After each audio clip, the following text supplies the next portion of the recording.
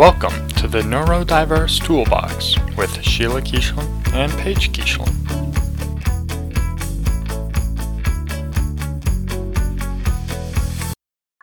This is our first episode that we're recording.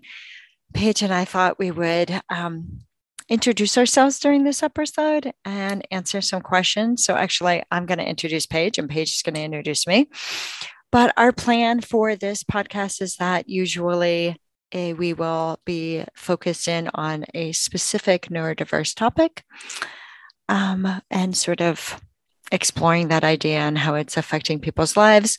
We're also hoping to have on some guests who have either a story to tell about where they've gone wrong and what they've learned, or people who have really made successful lives for themselves, for whatever success may be for them.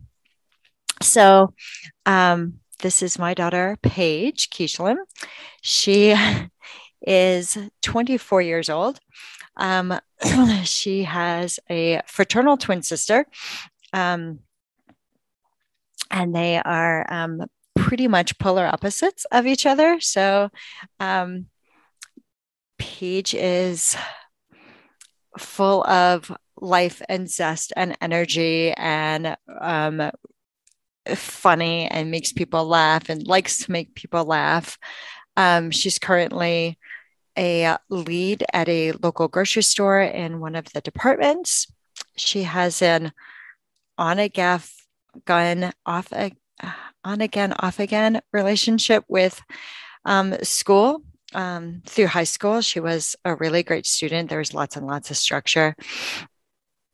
But college is a little bit of a different game. And so she's super curious and loves to learn, but the school format, as many, many people who are neurodiverse know, is not friendly. Paige is really kind and loving and has a lot of humility and a big value of fairness, always sticks up for the little guy. And her dad and I are really enjoying watching her grow into the person that she should be. Okay, this is my mom, Sheila Keeshlin. She is a neurodiverse coach. She is married. My parents have been married for almost 27 years. She's a really good mom. She always advocates for me and my siblings. And she became a neurodiverse coach because she'd noticed how many, after I was diagnosed with ADHD, particularly ADHD, she noticed and plus she was a substitute teacher for a really long time, so she noticed how much some people were struggling and wanted to help them. So she became a neurodiverse coach.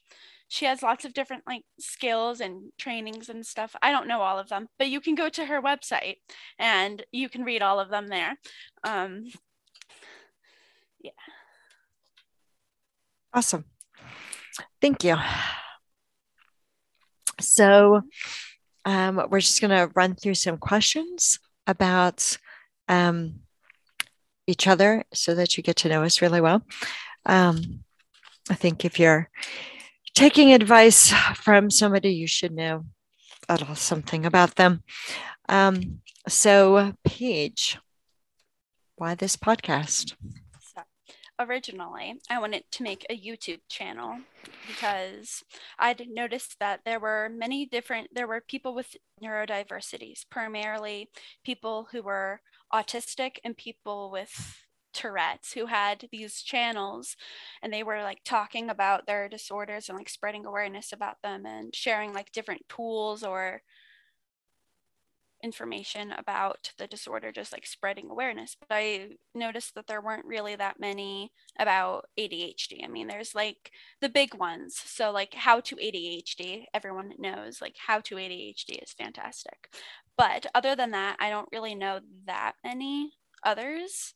that had ADHD. So I like have learned throughout like the time that I've been diagnosed, I've learned a lot of skills and like tips about and like information about ADHD. And I just like when I need them the most, I tend to forget about them, or like I forget that about all of the information that I sometimes learn because I have ADHD and my memory isn't the best. So I figured putting all of the information into one spot as like a toolbox would help, because the internet is forever. So if you put it out on the internet, I know that I won't that information that I put on there will be there forever. And plus now that it will be on the internet, other people can access it too. So I'm like helping others while I'm also helping myself. What about you? Awesome. So I'm probably the reason why it became a podcast instead of a YouTube channel. Mm-hmm. I'm not real fond of being on camera, but I am very, very fond of supporting you in finding a way to collect all this information and put it in one place. Often when I work with my clients, we develop some kind of operator's manual, individual operator's manual for people. And so I think this is a great way for this to be an operator's manual for you. And if it happens to help somebody else, then that's amazing as well. Yeah. Our next question is, what are our neurodiversities? So, okay. So I have ADHD. I'm also autistic. I have technically it's Asperger's technically. I don't really know what to call it, but I have autism. And then I also have dyspraxia. Great. Can you tell people what dyspraxia is? Because I don't think everybody knows. Dyspraxia is a motor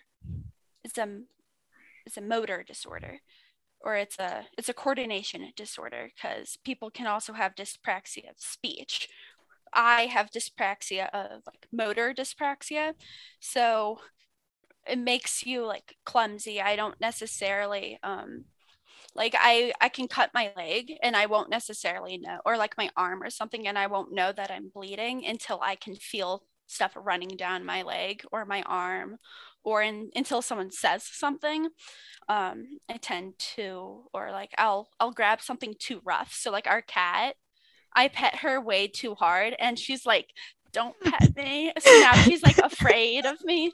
And even though like I try really, really hard to be really, really like soft and gentle, like I know I should be gentle, but like my brain doesn't connect the two. So I like pet her really, really hard. So yeah. It makes you, so like I'm like unaware of my body in space and time. So I'll like run into things. It makes you really clumsy. I like run into things and I drop things, and like the motor skills are harder to do. Like there are certain things that a 24-year-old should be able to do that I have trouble doing. Like I'm 24 and I can't cut in a straight line. Like most 5-year-olds can cut into a straight line, but I have to stay really, really focused in order to cut a straight line. But that's basically what dyspraxia is. Absolutely. So I'm dyspraxic as well. So hand-eye coordination sports are not something that Paige and I do. Although one time we played pool because we were waiting around for something else, and it was pretty damn funny. We're not hand-eye coordination kind of people. And the same way, both Paige and I have bruises just all over our legs because we walk into stuff all the time. I'm also dyslexic. So I think a lot of people think dyslexia is just something about reading, but it's really also like forming the thoughts and words in your head and putting them in the right order and getting them out. And being able to organize words into sentences, because I don't think in sentences or in words at all. I think in pictures.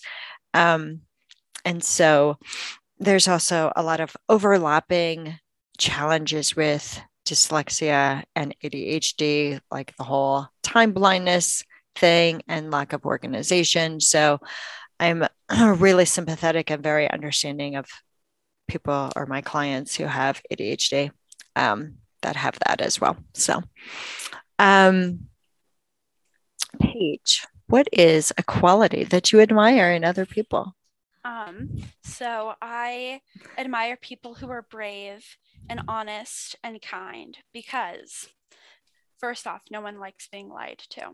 Being lied to sucks. Also, no one wants to be around someone who's a cowardly jerk.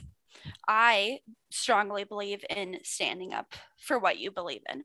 If something is unfair, I feel like you should, or that if you see something that you think is unfair or unright, you should stand up for it. If you truly believe that that's wrong, then you wouldn't stand by and watch that happen. So having someone not do that and being like, oh well, I think this is wrong, and then when they watch that they don't like stand up for it, that's just like uncool. And plus, no one likes being around someone who's unkind. So I like kind people. Kind people are good. People are good. Plus, I'm brave. So like brave people like other brave people. I don't know anyone who's brave who likes to be around other people who aren't brave, because you don't have anything really in common with them. So Awesome. what about you? I really admire people who can stay calm. So this whole idea of, emotional regulation, that's really strong. So I'm really good in emergency. There's like a medical emergency. I'm really good in that. I can stay really calm in that kind of situation. But if I'm annoyed or angry, I have a much harder time keeping my cool. I'm really working on it, although I've been really working on it for like 30 years. So I really admire people who are really gracious in those situations, even when they're angry. I think I'm definitely getting better. I'm definitely learning to like walk away or to say, like, I can't do this right now. But I just think that's an amazing skill. And I would love to have that quality, Mm-hmm. or I would at least like that quality to be much easier to attain when I need it. Um, so, Paige, do you have a morning routine? Yeah, kind of. I kind of have a morning routine. So, I get up and I take my medicine, and then I usually brush my teeth. The getting up and getting medicine has always been the first part of my day since I was 12 years old, when I was diagnosed with ADHD. So I've like learned to do, because I know not everyone with ADHD likes to take medicine. I know not everyone with ADHD takes medicine. I choose to take medicine. I like being more productive, and I don't like the feeling of being trapped in my bed all day, because I don't want to get out of bed, and then you're stuck in this cycle of just watching. I've wasted days just sitting in bed watching YouTube because I didn't take my medicine. So I prefer taking my medicine because I like my brain when it's more productive. But then after that, it's iffy. Sometimes I'll exercise. Sometimes I'll exercise. Sometimes I'll go on a walk. Sometimes I'll be like, yeah, no, I want to sleep a little more. If I like have a day off and I didn't sleep great the night before, because if you have ADHD or autism, we don't get the best sleep. So sometimes I like having a little bit more sleep. Um, or I'll just like sit in bed and scroll through whatever social media or text someone or whatever. But I'm trying to, ideally, I would like to get up, take my medicine, brush my teeth, get dressed, and like work out or go on a walk, do something productive before I go to work or before I like start the rest of my day. But it's a work in progress. Work in progress is so good. What's your morning routine? Because I know you have one. I do. I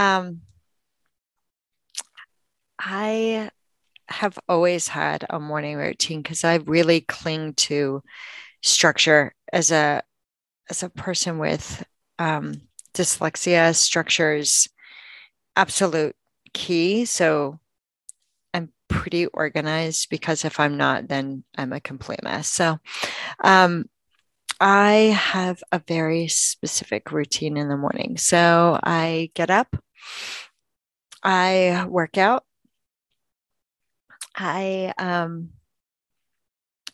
then like do all the brush my teeth, shower, change, blah, blah, blah, blah, blah stuff. I then take about an hour and a half and do care for Paige's twin sister, Alexis, who's a full-time wheelchair user. And so she needs some help in the morning. And then I finish up whatever else I need to do. I pray every morning, or almost every morning.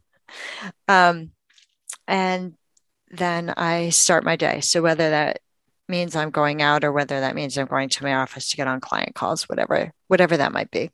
But structure is super important for me in order to get the day going. So our next question is, what is something you can't go a day without doing? I can't go a day without going out of the house. I don't do well when I have to stay inside all day. I'm the type of person who paces around. I'm the type of person who's always moving, whether it's like fidgeting or walking just around. Sometimes it's just talking. I have to be doing something, otherwise I will go crazy. She does talk a lot. I talk a lot and I talk really quickly. But I like to be able to go out of the house, even if it's not for like an errand or for work. So even on my days off, even if it's just like taking a walk around the block, just to like, if I had to stay inside all day, I feel like my hyperactivity, I feel like would just like build up, and then I would either like destroy the house and just like be all over the place and no one would be happy, or it would build up into impulsiveness and I would do something I would regret doing. So I enjoy going out. That's something I think I can't go a day without. I can't go a day without like going out of the house to do something, even if that's something small. What about you? What is your thing? I would say there's probably a couple of things. So I pray every morning. It's pretty much the first thing I do. And so prayer and my faith are significantly important for me. So praying every day is definitely something. But I'd say the other thing is that I spend quality time with my husband every day, even if it's just a few minutes, because we're both busy working. I always just make sure that we have at least that few minutes. Are you fidgeting now? Yeah, I am. What are you fidgeting with? A pencil. Oh, I have, just like, your pencil? A bunch of different things. I'll fidget with pretty much anything. It's kind of a problem. It's a mechanical pencil. I can see her. It's a mechanical pencil. I'm just playing with the eraser. I'm fidgeting too. So I have my silly putty. So next question, Paige, is what's your favorite quote? And why is it your favorite quote? Okay, so my quote is, this person will come back later in the episode, so I'm just going to explain it now. This quote is by Eleanor Roosevelt, who, for those of you who aren't American and don't know as much about American history, Eleanor Roosevelt was a first lady, when her husband, Franklin D. Roosevelt, was president from 1933 to 1945. He himself like did good things for the country and he helped the country, but her quote, she's the one that I like really like, but the quote is, "No one can make you feel inferior without your consent." And I like this quote because, I would say about 5 years ago, I was in this really bad relationship. This Toxic. man It was toxic. It was toxic. It was toxic. It was manipulative. It was verbally abusive. This man wasn't taking care of his mental health. And he got upset whenever I would mention it, but whatever. And it left me very, very broken, I guess. Not really broken, but heartbroken, depressed, anxious. I was not in a good place. I was in a very, very dark place, and I let him make me feel inferior. I made him let me lose all self-love that I had in myself. And it took me a really long time to you're doing good. You're being very brave. To find that love in myself again and to rebuild the confidence in myself the little that I had. But I feel like I'm more confident now that I needed to take that time to heal and process my emotions and process what I went through. So I like this quote because I feel like everyone should remember that you shouldn't care what other people think. You should just vibe to your own rhythm, and if someone doesn't like it, then screw that person. You shouldn't follow, obviously you should follow social norms and stuff. Don't go around doing things that aren't socially inappropriate. Don't do that. But if you want to do something that's kind of weird, if you want to flap your hands in the middle of the grocery store because you're excited that ramen noodles are on sale, then go for it. And if other people are looking at you, then so what? So basically, no one can make you feel less and insignificant unless you let them. So you just have to remember to I know it's hard sometimes to feel confident in yourself, but you just have to just try to, or at least fake it. If you don't actually feel confident, that's a thing that you can work on. But you just fake it and make them think that what they're saying isn't affecting you, because that will just enable them. If they think that what they're saying or what they're doing is getting to you and bringing you down, they're only going to continue doing it because they know that they have that power. So you just have to let them think that they don't have the power, and just stand up for what you think, and just do whatever you do, and don't let anyone make you feel inferior or less. Yeah. What's your favorite quote, Mom? It's a really good explanation. Thank you for being so brave and sharing. I have lots of favorite quotes, so this is a really hard part for me to try and narrow it down to this. I love quotes.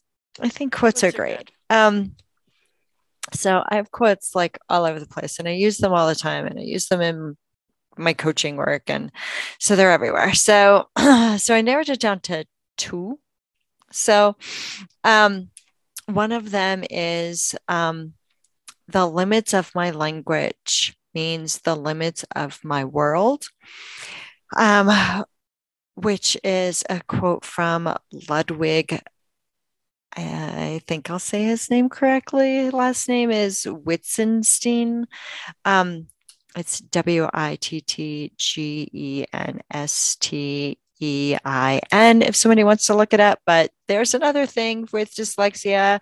Pronouncing words is hard, especially if they're not familiar words. So the reason I like this quote, though, is because it's very, very true, right? There's a big difference between um, feeling, depressed and feeling despair, or between feeling um, um, excited and feeling happy, right? And to be able to make those distinctions, I think, is really important. So it's a big part of the work that I do with my clients is really honing in and using language to very specifically name emotions or to name experiences, um, because without that understanding, it's really hard. So I was recently reading Brene Brown's latest book, Atlas of the Heart, and she really talks about in the like first couple chapters. I don't remember exactly where it is, but she talks about how most people can only identify the emotions of happy, sad, and mad when they're experiencing them, which is incredibly limiting to your word, right? Your world. Um, so I think being able to express or at least evaluate later, if you can't evaluate it in the moment, brings a lot of awareness to who somebody is, right? And as a coach, I'm always coaching to who somebody is. It comes out as behavior for them on the other end, but it's the who you are, I think, that is important here. And so language is important in that. The other quote I picked is art should be something that liberates your soul, provokes your imagination, and encourages people to go further. By Keith Haring, who's an artist that lots of people know. But if you don't, you can Google him. Last name is spelled Haring. And I think art is great, partly because it really displays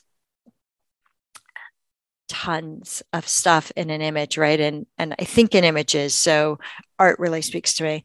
I have a degree in art history. I'm a docent at the Denver Art Museum, and so I just think art can really move people. Paige, name 3 people that are the biggest influence on you and why. Okay. I should actually, though, I'm going to say before you answer this, because Paige and I were practicing beforehand, and I have to tell you, we're criers. And so this part was a little hard for us to get through. So if you hear us wobble in our voice, that's why. Okay. So my 3 people. So my twin sister Alexis, because she's super brave and she's always so happy. She's very colorful and she's literally like the sweetest person I've ever met. I don't know anyone who has ever said anything bad about Alexis. I don't know anyone who dislikes Alexis. Alexis brings a smile to everyone's face. She's just she's just so happy all the time, and it's inspiring. Um Next person is my mom. Um she's always advocated for me. She's the one who always believed in me. She's the one who supports me. I mean, she literally started her own business because she wanted to help people like me. And plus, she stands up for what she believes in. If she doesn't think that something's right, she'll say something. She'll say what she thinks, and I think that's a great quality to have. And then my last person is Eleanor Roosevelt. I've explained who Eleanor was, but she as a first lady, she really was a whole activist for human rights and for feminism and standing up for women, really. She was the first lady in the 30s and the 40s in America. So women didn't have too many rights in the 30s and 40s. I mean, like they had some, but um not really. So she was really the first feminist before feminism was really cool. So like feminism is like a hip cool thing to do now, but she's the reason why, like, I feel like she's the reason why women have a lot of the things, like of the freedoms and stuff that we do and everything. And she's a really strong woman. She I know FDR got sick at some point during his, like pretty sick sometime during his presidency. So I feel like she pretty much like started running the country, which I think that's pretty cool as a woman in the 30s and 40s nonetheless. But she she's super cool. She's a super cool lady. I feel like she's pretty cool. I mean, I didn't meet her, but she's cool. Obviously. Awesome. So my three biggest influences. So I mentioned before that I pray every day. So my faith is a big part of my life. It allows me to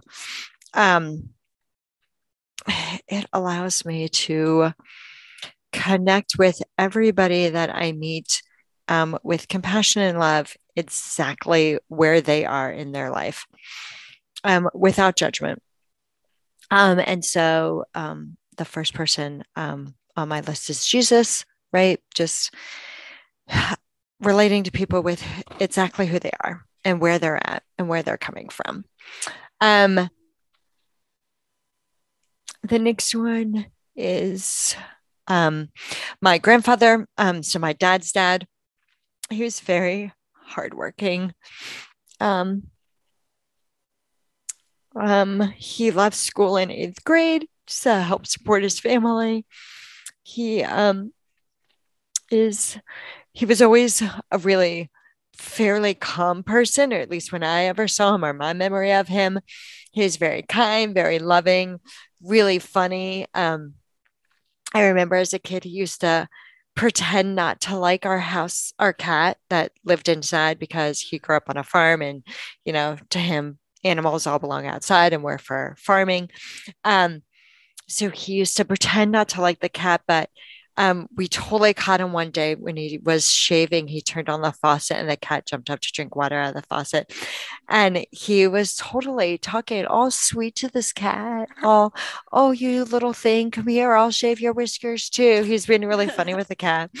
And so he was just a really great man. And then my mom is the last person on my list. And she was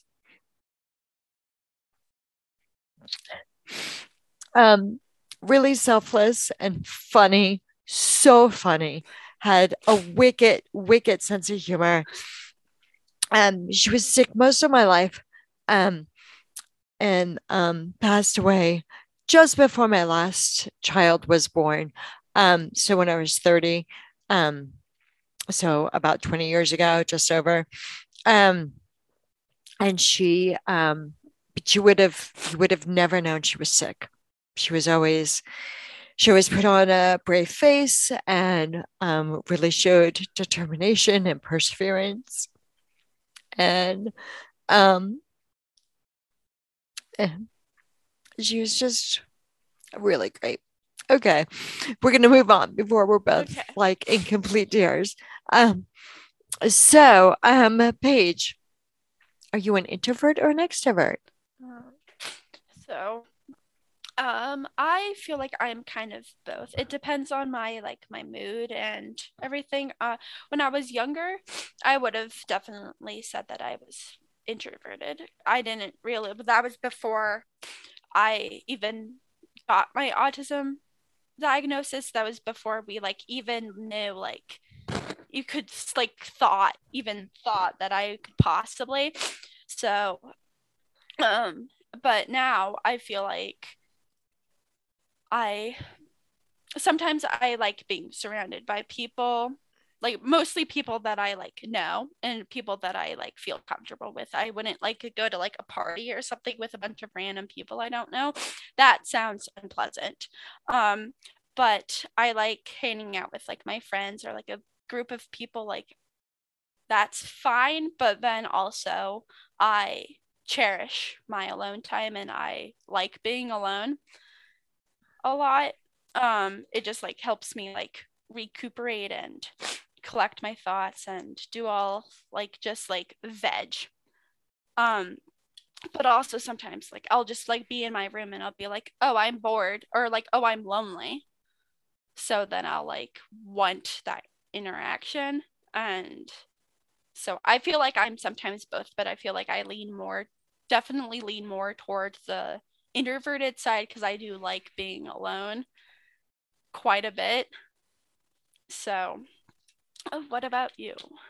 I'm an introvert as well. Pretty classic, right? I prefer one-on-one conversations with people. I prefer or small groups or intimate conversations. I was never, even in college, I was just not a like, let's go to this giant party or let's go to this bar or whatever. That's just not my scene. Um, yeah, we're sort of a house full of introverts. I would say everybody that lives in our house is introverted. So last question, Paige. What do people misunderstand about you the most? Feel like my just like my disorders in general, or just like me in general. Um, my grandfather described me once as an enigma because I'm, I guess, mysterious and sometimes hard to understand. So like I'll like tell someone like I hate the feeling of velvet and of peach fuzz. And I told this to someone once and they were like, Paige, that's weird. It's like, I know it's weird. I don't like it. It just like it gives me the heebie jeebies. It like grosses me out. And so people will just be like, oh well, that's weird. And like people, that's what I hear so much. It's like, oh, that's weird, or Paige, you're weird. And I was like, yeah, I am weird. But or and then like I don't go around telling people my disorder, but like the fact that I have ADHD and autism. I don't like go around telling random people that, but the people that I do tell usually have a surprised look. I'll be like, "Oh, I'm autistic." And they'll be like, "No, you're not. You're not autistic." And because like from the outside it doesn't look like I'm autistic. I don't flap my hands in public. I don't rock back and forth. I mean, like, yeah, I won't look at you in the eyes, but I mean, I'm not like I'm not like the typical definition of autism. And when the psychologist that we were talking to is like, I think Paige might be autistic, I like walked out of that room like, that man's crazy. I'm not autistic, because I thought of autism like everyone else, because there were kids in my school who were in my grade who were autistic, and I was like, I act nothing like them. I am normal compared to them. But autism is a range. It's like there are differences. Like everyone with autism is different, and it's something that you can't see. It's not so like someone can't look autistic. There are physical signs that people might do that might be like, oh, that person might be autistic, or that's like something that they do that is typical for someone who is autistic. But it's not like someone with a physical disability. You could pinpoint someone in a wheelchair being like, that person's disabled because they're in a wheelchair, and that's like a physical thing. You can't do that with a neurodiversity. You can't be like, that person looks autistic or that person looks ADHD. So people have told me like, oh, I would have never guessed it if you hadn't told me. And or like they'll like say something that I feel like they mean well by, but they're like kind of say it kind of rudely.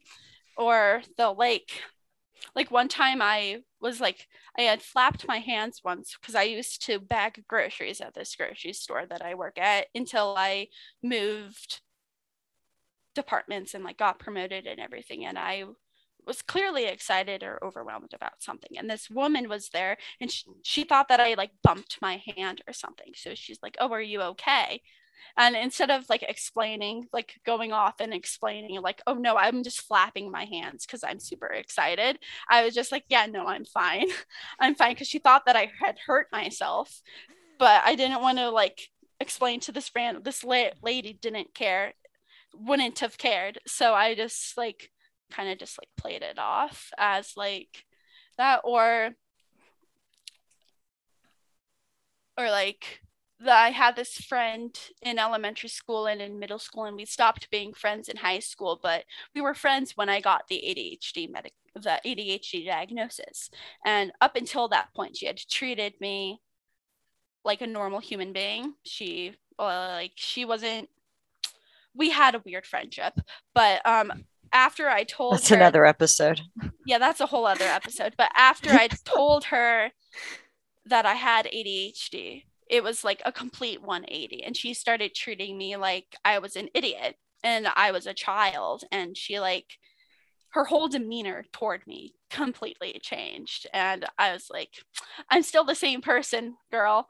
I'm the same Paige. You don't need to treat me any differently. But we aren't friends. We haven't been friends in like 10 years. So it's whatever now, but I just find it interesting and annoying. Yeah. But what about you? Yeah, it's always the stuff that people can't see, right? Or what people don't know about you that makes it difficult, right? Mm-hmm. So I also think peach fuzz and velvet are very strange and uncomfortable. And why would you touch those things? So, I read really slowly and I'm a systems thinker, like a lot of people with dyslexia. So I make connections other people don't see. And sometimes explaining how your brain works when your brain doesn't work like everybody else's is a difficult task. Because if you're not living in a neurodiverse brain, then it's hard to imagine it, just as it is hard for those of us who are neurodiverse to imagine living in a neurotypical brain.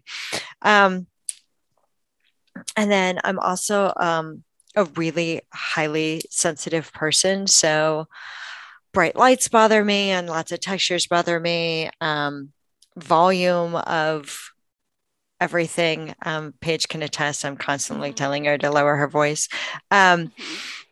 So lots of things just bother me. And the more tired I am, the more they bother me. So being able to explain to somebody how like the bright light like physically hurts my eyes is unusual, and it's difficult for other people to understand.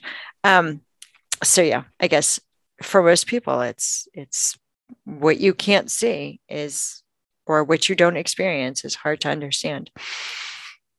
And therefore it's misunderstood. Awesome. Well, thank you. Wait. No, we're not done. Those were all the questions. I have something to add. Okay. About your light thing. Because the other day I walk to work.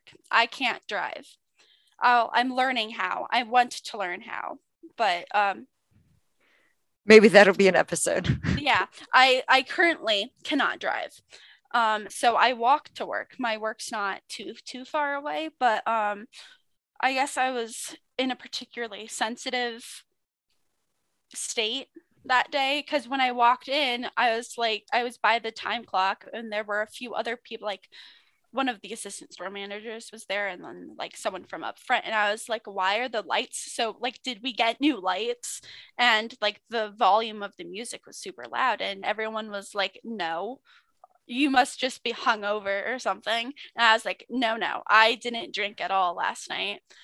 These lights are way too bright. They're brighter than normal, and the music is too loud. And everyone was like, no, you're just crazy. And I was like, no. To be fair, the music that they play is so loud. Like, I don't know why it has to be so loud, but it is. It's either like really, really loud, or it's really, really quiet. And then the lights, I could have sworn they changed the light bulbs. They must have, because they were not that bright before, or my eyes were just like really sensitive from the sunlight and everything. But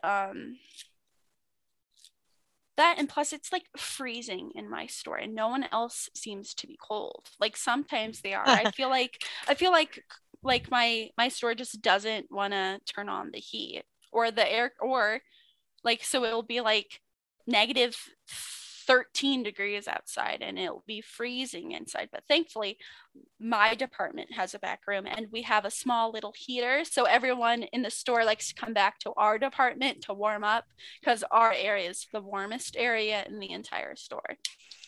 But yeah, that's but also sensitive. Yes, we're sensitive.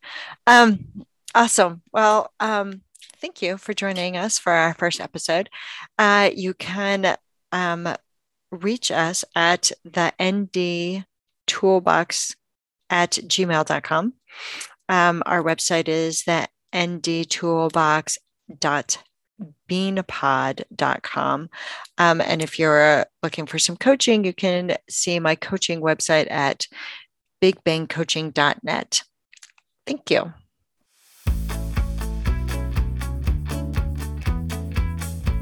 Thank you for listening to the Neurodiverse Toolbox.